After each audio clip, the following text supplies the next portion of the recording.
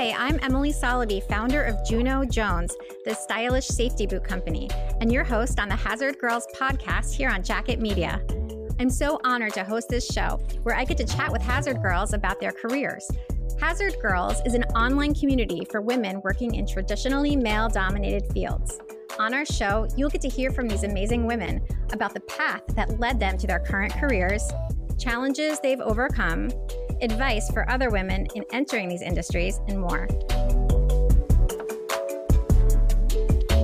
Dr. Rhonda Hamm, the insect doc on Instagram. No, Yep. It's just insect doc, right? Yep. Okay, let me start again. Yep, Right. It's at insect doc on Instagram and Twitter. Okay, I want to make sure I get that right. All right, starting over. Dr. Rhonda Hamm, insect doc on Instagram and Twitter, is an entomologist and educator passionate about providing enriching science and agriculture experiences for everyone. She earned her Bachelor of Science degree in agriculture education at Fresno State University.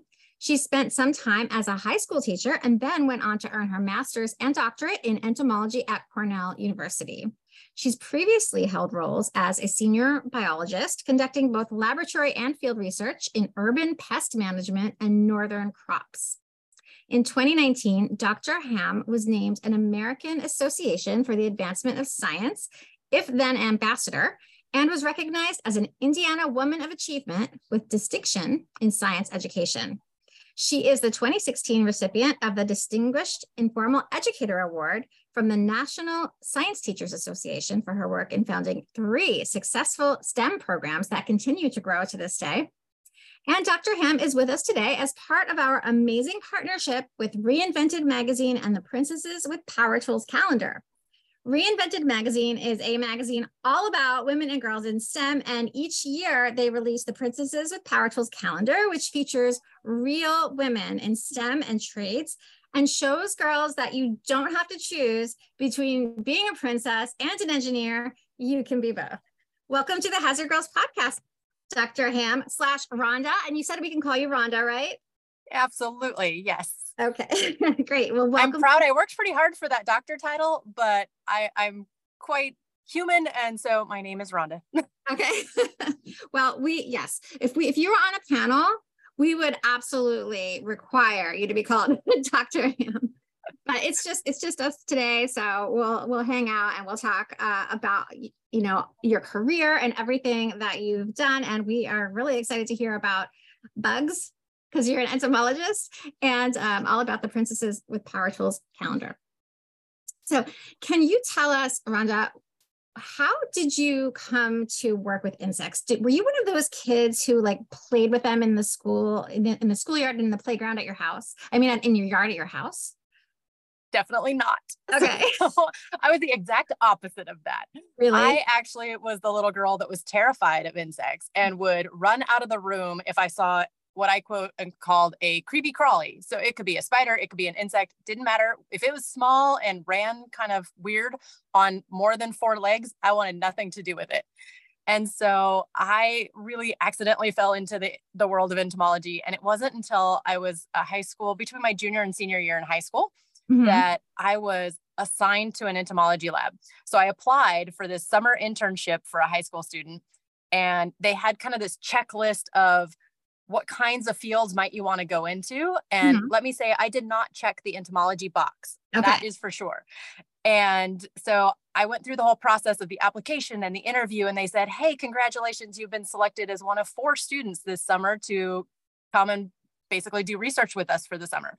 And I was excited. And then they said, oh, and you're going to be working in an entomology lab. And actually, I didn't really even know what that term was. So I had to look it up.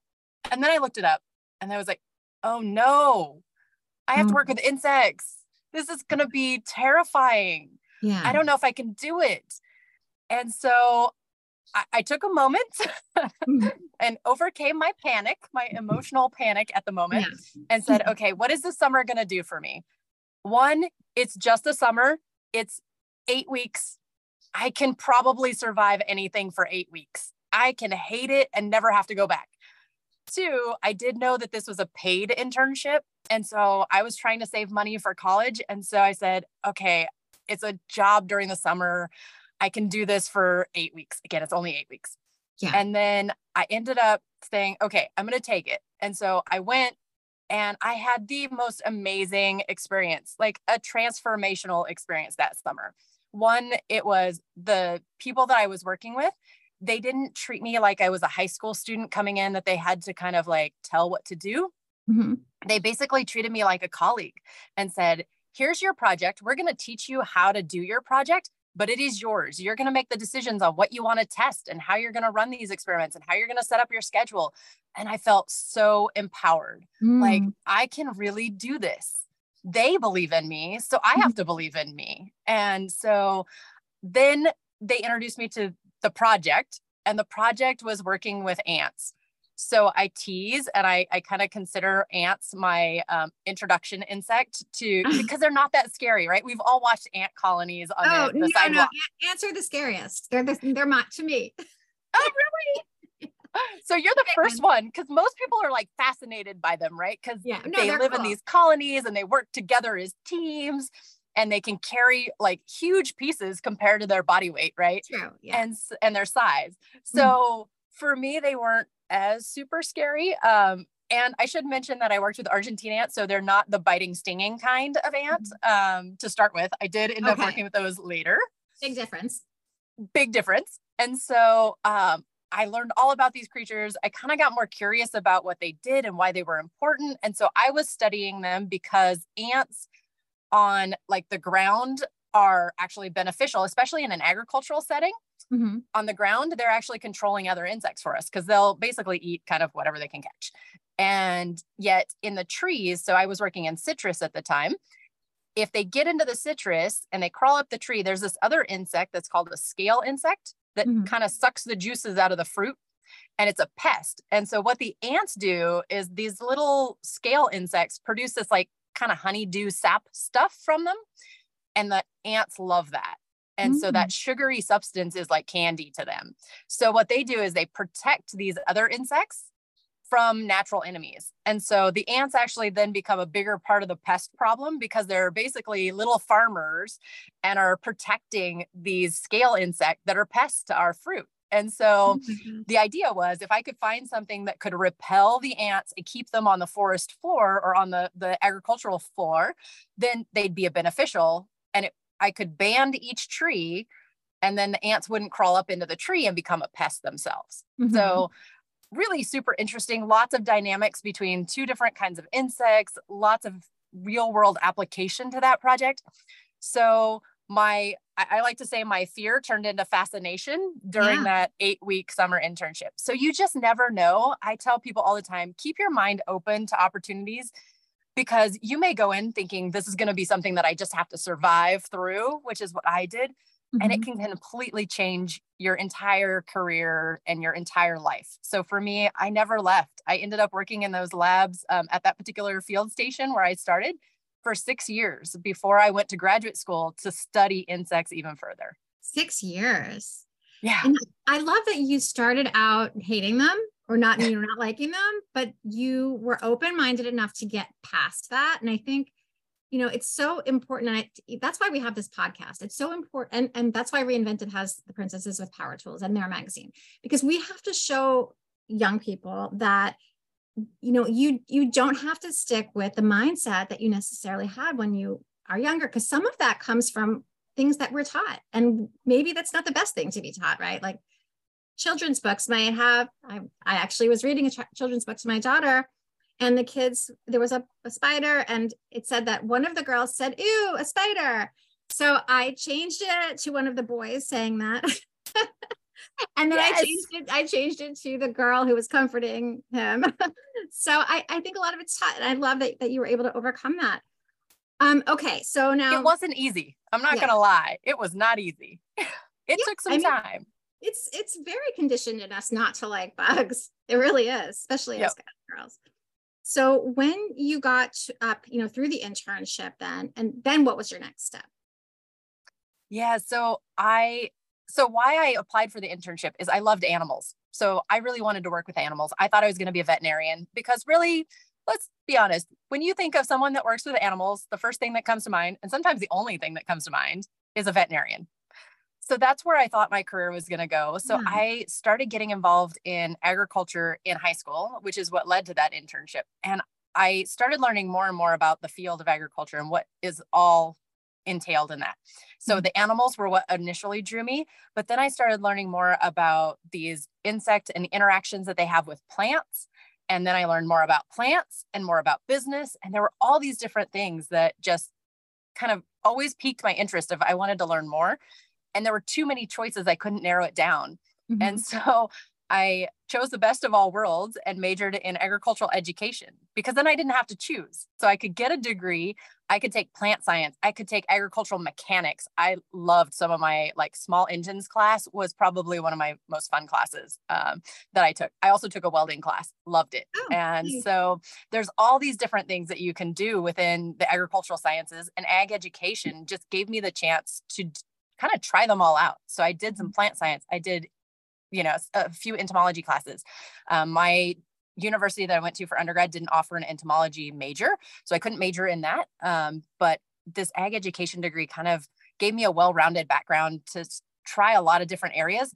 And my initial thinking was I was going to be a teacher. I loved interacting with people and talking to people and teaching people about all the great sciences and careers and technology that are involved in that industry.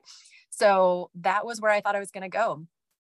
And so I finished my degree and actually did become a teacher for a period of time. Decided to go to graduate school and thought I was going to go to graduate school, get a master's degree, and go back into the classroom, the high school classroom. And ended up getting there. My advisor said, "Hey, you're going to be finishing up your master's here soon. Do you want to stay and do a PhD?" And that was the second moment in my life. The first one was the internship of getting over that. The second one was, well, if I stay and do a PhD, I'll never be a high school teacher. So these plans that we have for ourselves always, we have to learn to either be flexible or say, that's my course and I'm going to do that. Yeah. So for me, I took a little bit of time because I had always pictured myself as an educator and I didn't know what I would be if I wasn't. And so I started asking around, like, what could I be as a, PhD scientist? And, the thing that I saw the most was an academic professor. And so I thought that was going to be my next path. So I said, okay, I'll stay. It still allows me the opportunity to teach. I still get to be engaged with people. I get to be involved in the sciences, best of all worlds. And so when I was graduating, the third time, so there's kind of a theme to my story of I don't have a career path. I have a career adventure because it always veers off of the path that I thought I was going to have. And so I was finishing up my PhD and looking for positions to work in the future.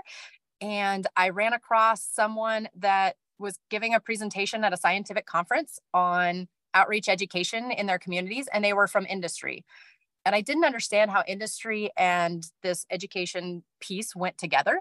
But to be honest, I was too shy to raise my hand during the actual meeting and ask a question. So what I did is I went up to them after the session was kind of over and people were kind of just networking and milling around. And I said, "Hey, I have a couple of questions. Would you mind if I asked you some?" And this woman happened to be very, very kind and nice and said, "Hey, yeah, I have a few minutes. If you'd like to go get a cup of coffee, we can sit and talk." So I asked her those questions, like, how are you here talking about how is industry and education related to one another? What are you doing together? How does that work? And we had a great conversation. So her philosophy that she said the company was really interested in, we are a part of our communities. We need to be part of telling the story of why these technologies are important. What are they doing for us and why? And so that really resonated with me. And I said, I never knew that you could do that. And so she asked me when I was graduating, I said, "Actually, I'm graduating in May. Here's my CV," and handed her my CV and didn't really think a lot of it. Yeah. The next thing I know, I'm getting a phone call to fly to Indianapolis I was living in upstate New York at the time, fly to Indianapolis for an interview, and the rest is history. So 15 years later, I am still working and employed at that company that initially started from one conversation at one conference. And they say networking doesn't work. Oh, yeah, that's not true. That's very nobody not true. says that. Nobody says that. No, it's good stuff. That's awesome. That's wonderful. It's great that you were shy, sitting in the audience, but you were brave enough to kind of put that aside and go forward to someone you didn't know and talk to her and learn so much. And that just changed the whole trajectory of your career. And I love how you call it career adventures, not career paths. Yep. A path implies there's one like straight and narrow and everybody's kind of on that same street. No one's on the same street in a career. Everyone takes different exits. Everyone has different on-ramps. Yeah. It's all about what you make it. And so how then do we know the difference between being too passive and letting like the trajectory of, I don't know, everything that's going on around us take us on a path versus allowing ourselves to make different choices to guide our own path? That's a great question. And I think the best example that I have in my own past is the fact that when my advisor asked me to stay to do a PhD, I didn't answer that day. Yeah. It was a month later. So I think we all just need to do some soul searching, and you don't say yes to every opportunity. So I've had opportunities where people have asked me to take roles that I've said no to because either they didn't fit, it wasn't kind of where I saw myself going in the future. At one time, just the timing wasn't right. You know, there were other things going on in my personal life that it just didn't fit. And so I think we all, in different places and in different times, we're all super individual, right? We all have things that are going on in our families, in our professional careers, where we see ourselves, where we want to go.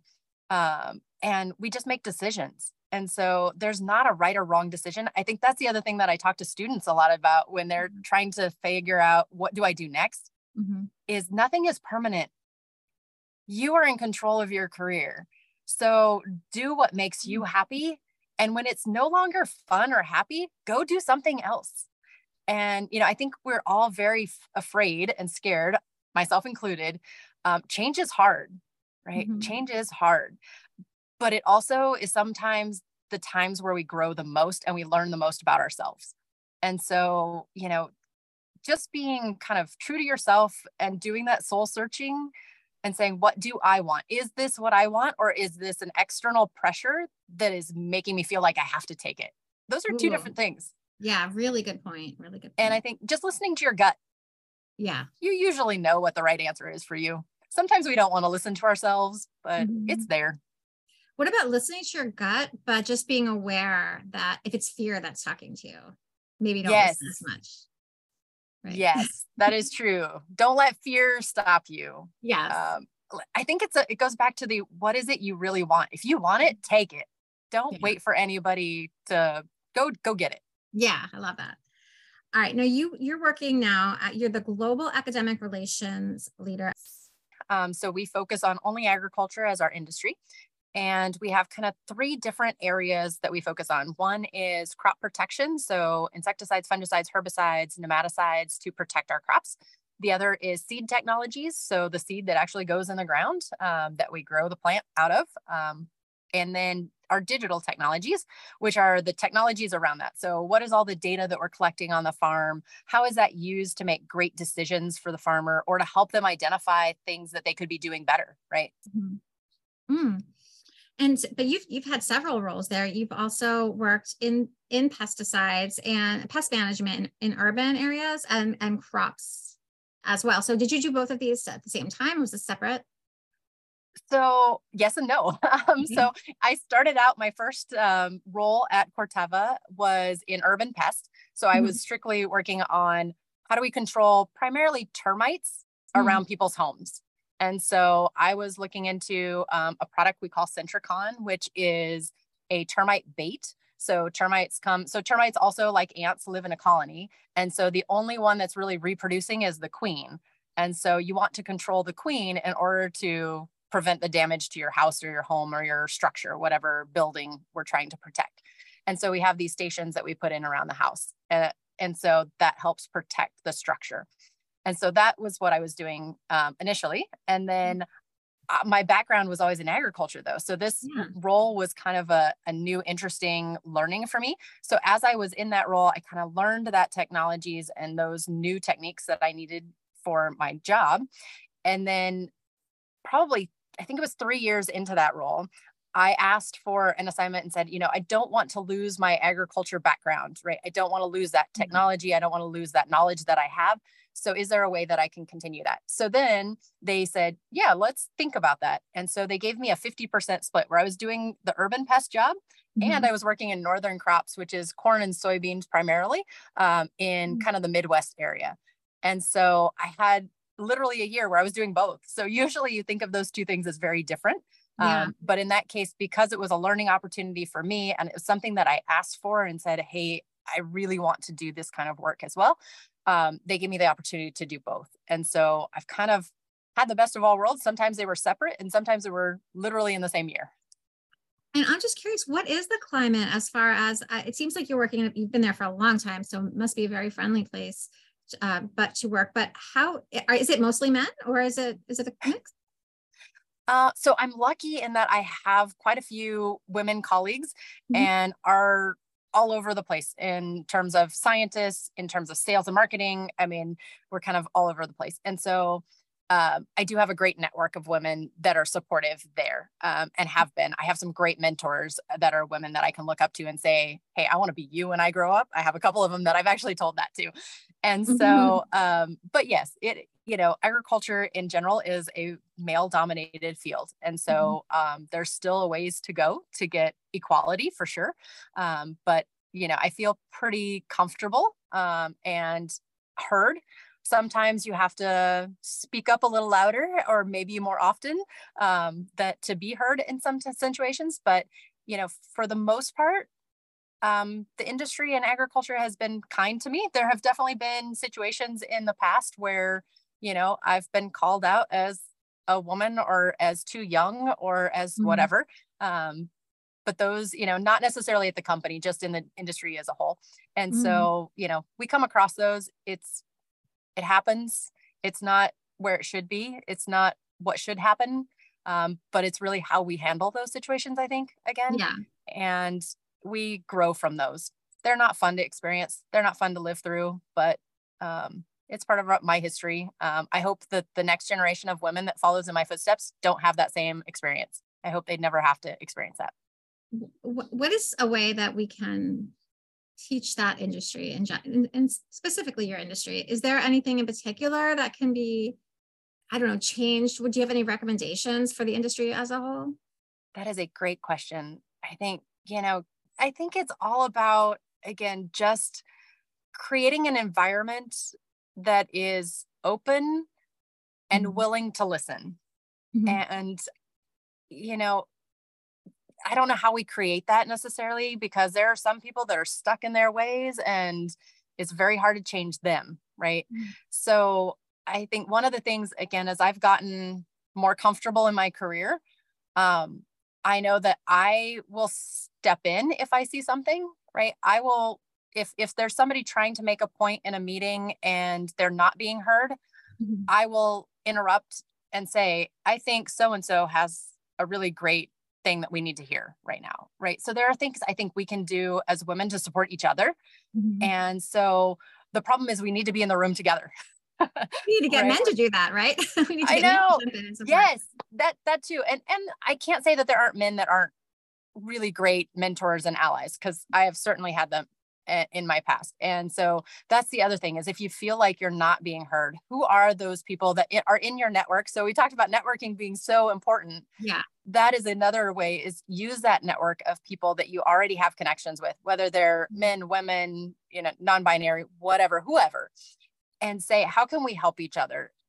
Or if you're already having some challenges, asking for help. How can you help me? How can I be heard? What am I not doing right? Or what is somebody else doing wrong that there maybe needs to be intervention on, right? So it doesn't always have to come back to you. There are other people that are contributing to whatever the situation is. And so looking for ways to say, not be threatening to anyone, because I don't know that anybody's doing it maliciously, right? They're not trying to be. Usually no. Yeah. Right. Not okay, maybe there are some situations, but typically they're not trying to be, exclusive or not trying to exclude an opinion or an idea, but maybe they just don't see everyone, right? And they don't know how to.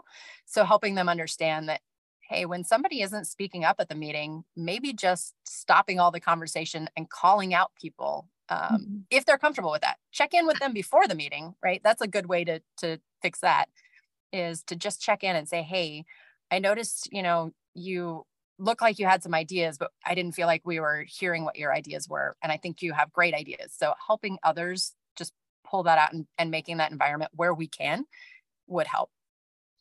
Yeah, I think that's really important. And it applies across the board, women, but it also applies to really, just different personality types, right? Some people are shy and they have such valuable ideas, especially, I don't know if it's true, if it's a stereotype to say that maybe some scientists are more shy than others, because a lot of people, work in environments where they're not dealing with as many people because they have a shy personality. So it's great to do that across the board, I would think. I want to say congrats to you on all of your awards, because you've gotten so many of them.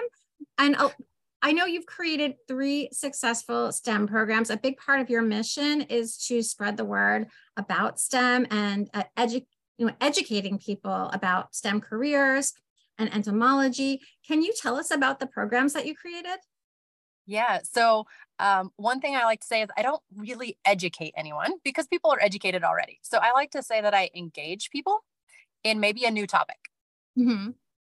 So, so the 3 programs that I've been involved in, 2 were in graduate school. And so one is called Insectapalooza, which is a 1-day open house of the Department of Entomology. And it started when I was there, and a faculty member came and said, hey, we've been kind of charged with this anniversary year to do something in the department. Every department has to do something. And so we want to do something.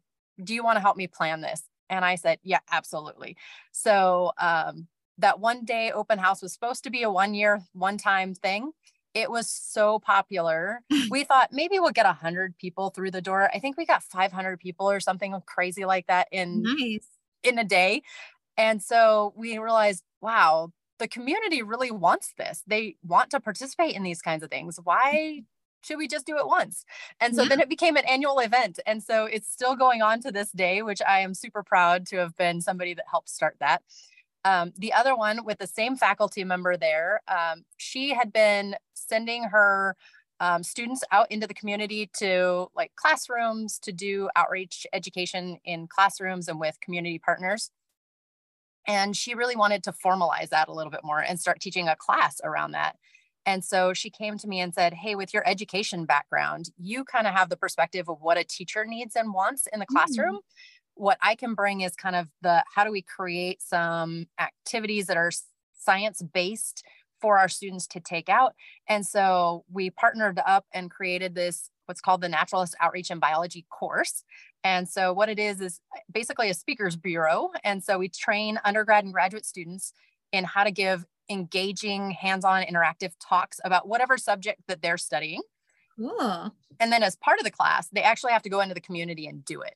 And so that is part of the requirement, is you actually have to, there has to be an action at the end.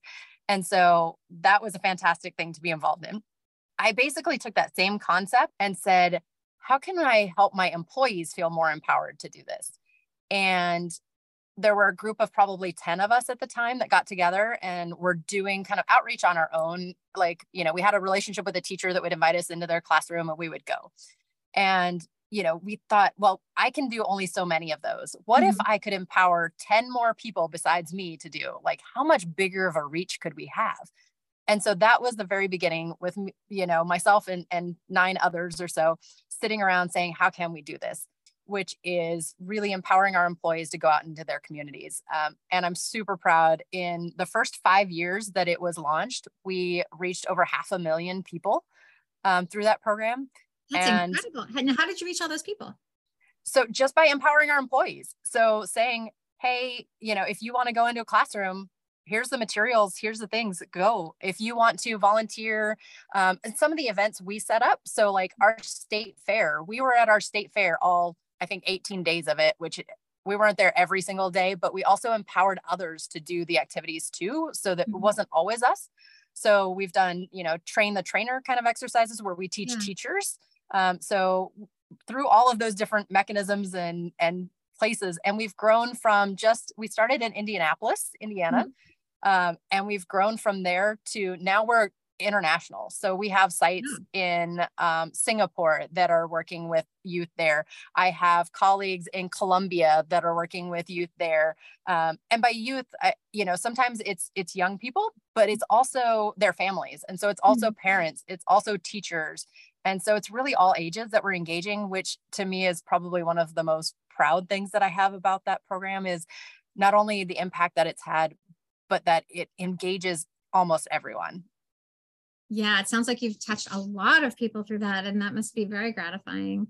And okay, well, speaking of, touching and reaching a lot of people about this, the idea of STEM and empowerment around STEM, and especially for, in this case, young women, Reinvented Magazine has you as is it the January Princess? Are you I thought so. Okay, the January Princess in the Princesses with Power Tools calendar. Tell us about what character you chose and why you chose that character. So yeah, it's inspired by Snow White. And when I was thinking about characters, I was really trying to think of who has interactions with animals, right? That's my story. That is who I am. I started out loving these four-legged furry things, thinking that I wanted to be a vet and study them. And, I loved my cats and dogs at home. I ended up having some sheep growing up when I was in high school because I was trying to get some veterinary experience and having additional animals around. And so for me, that's the character I was looking for, is who has a relationship with animals. And that's the princess that came to mind for me, is, she could talk to the animals. And so I was like, okay, that fits. But then I think also for me, in the back of my mind, I was also thinking, how do we bring in the interesting characters of insects to that? And so, with the seven dwarves and, the characteristics of them, insects are kind of similar, where they have so many different kinds of characteristics, right? They've got different personalities and things that they do and specialties. And some are kind of dopey and some are, beautiful and exciting. And yeah, so that's the other part that inspired me to pick that particular princess. Oh, it's funny how so many of these characters in the calendars really do have parallels with the sciences and the trades. It's amazing. I mean, maybe it's the imagination of the princesses in the calendar that have brought this out, but it really works. I love it. And are butterflies considered insects? Yes. Yeah, absolutely. Yep. You're so pretty. It's hard to imagine that, but yeah, no, it makes sense. Okay. Well, where can our listeners find you if they want to get in touch or follow your journey? Yeah, so I'm on Instagram and Twitter at InsectDoc. I'm also on LinkedIn. So if you want to find me there or learn more about my career path, you can follow me there. I typically try to post about kind of what's inspiring me at the time. If you follow me on Instagram, you'll learn a lot more about kind of the basics of agriculture and what it looks like. So your food on your plate, where does it actually come from? What does it look like? I've been doing a short video series on kind of where your food comes from. And so, if you've never seen a grapevine, I am standing in the middle of a grape field and, showing you what a grapevine looks like and what young grapes look like. Same thing with apples, or wherever I happen to find myself, I try to shoot a little video on, here's a cornfield, here's a soybean field, so that you can kind of see what it looks like before it gets to your table. And trying to remember too that agriculture has so many, from the farm to your table, there's so many different people engaged and so many different careers throughout that. So when we think of agriculture, oftentimes the image that comes to mind, right, is the farmer in the field. And not everybody wants to be that. I didn't want to be that, right? That wasn't what inspired me. But I'm so thankful for that farmer that grows the food. I am so thankful for the truck driver that transports that food to whatever grocery store or the restaurant that I'm going to be eating at that night. And I'm thankful for the chef that prepares that food. I am thankful for the waiter that brings that food to my table. All of these people are involved in that food and agriculture space. And I think oftentimes we sort of think agriculture is only the farmer, but there's all these scientists, there's all of the people in between the time it leaves that field to when it lands on my plate. that I really want people to kind of consider and think about, and the options and the opportunities that there are throughout that entire supply chain. Dr. Rhonda Hamm, Insect Doc on Instagram and Twitter, entomologist and educator, and of course, princess in the 2023 Reinvented Magazine Princesses with Power Tools calendar. Thank you so much for joining us today. This has been a lot of fun. Thank you. You have been listening to the Hazard Girls podcast on Jacket Media, sponsored by Juno Jones, the stylish safety boot company. That's JunoJonesShoes.com. And you can go there to learn about our steel toe boots and to join the Hazard Girls community. I'm your host, Emily Soloby. Thanks so much for listening. We'll see you next week.